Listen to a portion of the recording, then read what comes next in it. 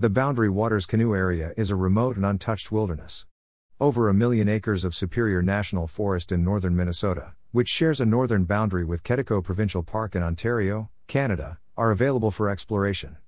The two parks complement each other and serve to remind us of the area's genuine nature. If you are searching for a guide on boundary waters for beginners, you are at the right place. Continue to read, and we will share all useful information that you need to be aware about. What are boundary waters all about? Over 1,100 lakes and rivers represent about a fifth of the Boundary Waters area, making it one of the most unique settings for a backcountry trip in the world. It's one of the few, if not the only, spots on the planet where a pack of timber wolves howls in the distance and a loon's cry reverberates over the rocky, wooded beaches. While you glide across a lake and catch food, beavers labor diligently to construct their dams. As it makes its way to its next meal, a moose may wander through the woods. Unlike camping, such a unique experience simply needs a boat laden with as little or as much as it can fit, as both your mode of transportation and the source of tonight's catch. The BWCA's lakes and rivers form one massive ecosystem that is linked together through portages. In the BWCA, there are no established routes. It is up to the visitors to plan their own path through it. It is possible to visit it hundreds of times and never have the same experience. It's essentially a playground where you may explore to your heart's content. Having said that, you should take it seriously. The BWCA may be a relaxing and enjoyable experience if well prepared. There is no money or cell service. You must rely on what you carry with you and Mother Nature's whims. It is without a doubt one of my favorite spots on the planet. After all of the journeys I've taken there since I was a child, I've built a great bond with these forests. It has pierced my soul and instilled in me a feeling of desperation. It's a spot where you can be totally alone. Greater than read, is traveling a hobby? The ultimate guide to an exciting way of life. Greater than learn about the downsides of traveling as a hobby. How to get the most out of your trip to Boundary Waters. Over the years, I've discovered that following these few steps is the most efficient method to arrange a vacation to the BWCA. 1. Determine the kind of trip you want to take. The path you take will be determined by the kind of journey you choose to take. Some people want to go fishing, while others simply want to paddle about and take in the surroundings. Knowing what kind of vacation you want to go on makes a huge impact. Both the Kawashiwi River and Moose Lake are excellent examples of starting courses that may readily be upgraded to something more demanding. 2. Select an entry point and make a permit reservation. There are a few guidelines to observe while visiting the BWCA. You must obtain an admission permit for the precise day and area that you want to visit. Because each location and day's availability is limited, it's critical to make sure one is available for purchase. Permits are available for purchase through recreation.gov. 3. Make hotel reservations for your arrival and departure. You may need to book a hotel before and/or after your trip. In addition to a long-distance travel, getting into and out of the BWCA may be problematic. Look for possible hotel alternatives and make reservations for the night before and after your entrance permit date. To allow for a safety and preparation session, some outfitters may want you to arrive the night before your excursion. 4. Obtain all necessary licenses. In the state of Minnesota, fishing permits are necessary and must be purchased if you want to fish at all. All watercraft entering the BWCA's boundaries must be registered in either your home state or the state of Minnesota. If you're going with an outfitter, make sure the watercraft is registered and in good working order before you leave.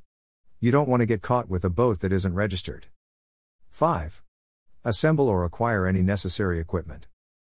It's crucial to look through the equipment you'll be carrying. You don't want to find out if something doesn't function at 3 a.m., when it's pouring and you're 30 miles from the closest exit point.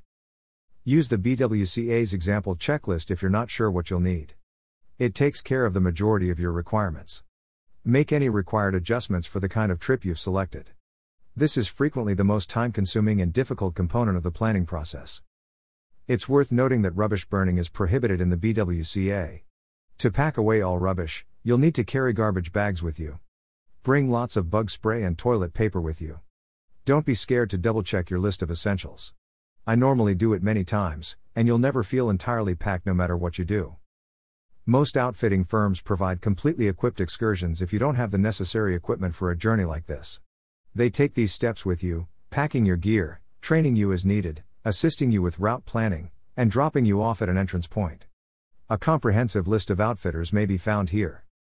6. Don't forget to bring your maps. Paper maps are both an essential component of the experience and a must-have. Don't depend on technology for navigation. You'll have a hard time finding electricity in the BWCA. Paper maps are lightweight and water-resistant. Most crucial, look for maps with indicated portages. When you arrive to one side of a lake and the portage point isn't evident, they will come and help. 7. Treat others with respect. This is a wilderness region, the government's highest level of protection. To safeguard these sites, we must treat them with care and leave them in the same condition as when we discovered them. This manner, they may be passed down the generations. Follow the principles of leave no trace. If you come upon a campground with any trash left behind from the previous inhabitants, please be kind and take it with you. Only camp in recognized U.S. Forest Service campgrounds, and only burn wood on designated fire grates. Ranger stations and outfitters are located at BWCA access sites and are expected to answer any queries and assist you in understanding the restrictions. Visit http://www.booka.com if you have any further inquiries. How to get to Boundary Waters.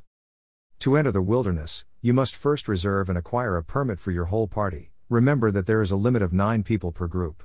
You should check for permits far ahead of time on the day you want to travel on your vacation, since they tend to sell out quickly. A quota permit is necessary for visitors entering the BWCA for an overnight paddle, motor, or hiking excursion, or a motorized day trip between May 1st and September 30th. Visit recreation.gov to learn more about quota permits for this spring and summer. You may choose your permission by starting at one of the entrance points. These are the lakes where you must begin your journey, but after you enter, you are free to roam anywhere you like inside the wilderness bounds. When picking an entrance location, think about whether you'll be able to park and push off, or whether you'll have to lug your canoe and stuff from your vehicle.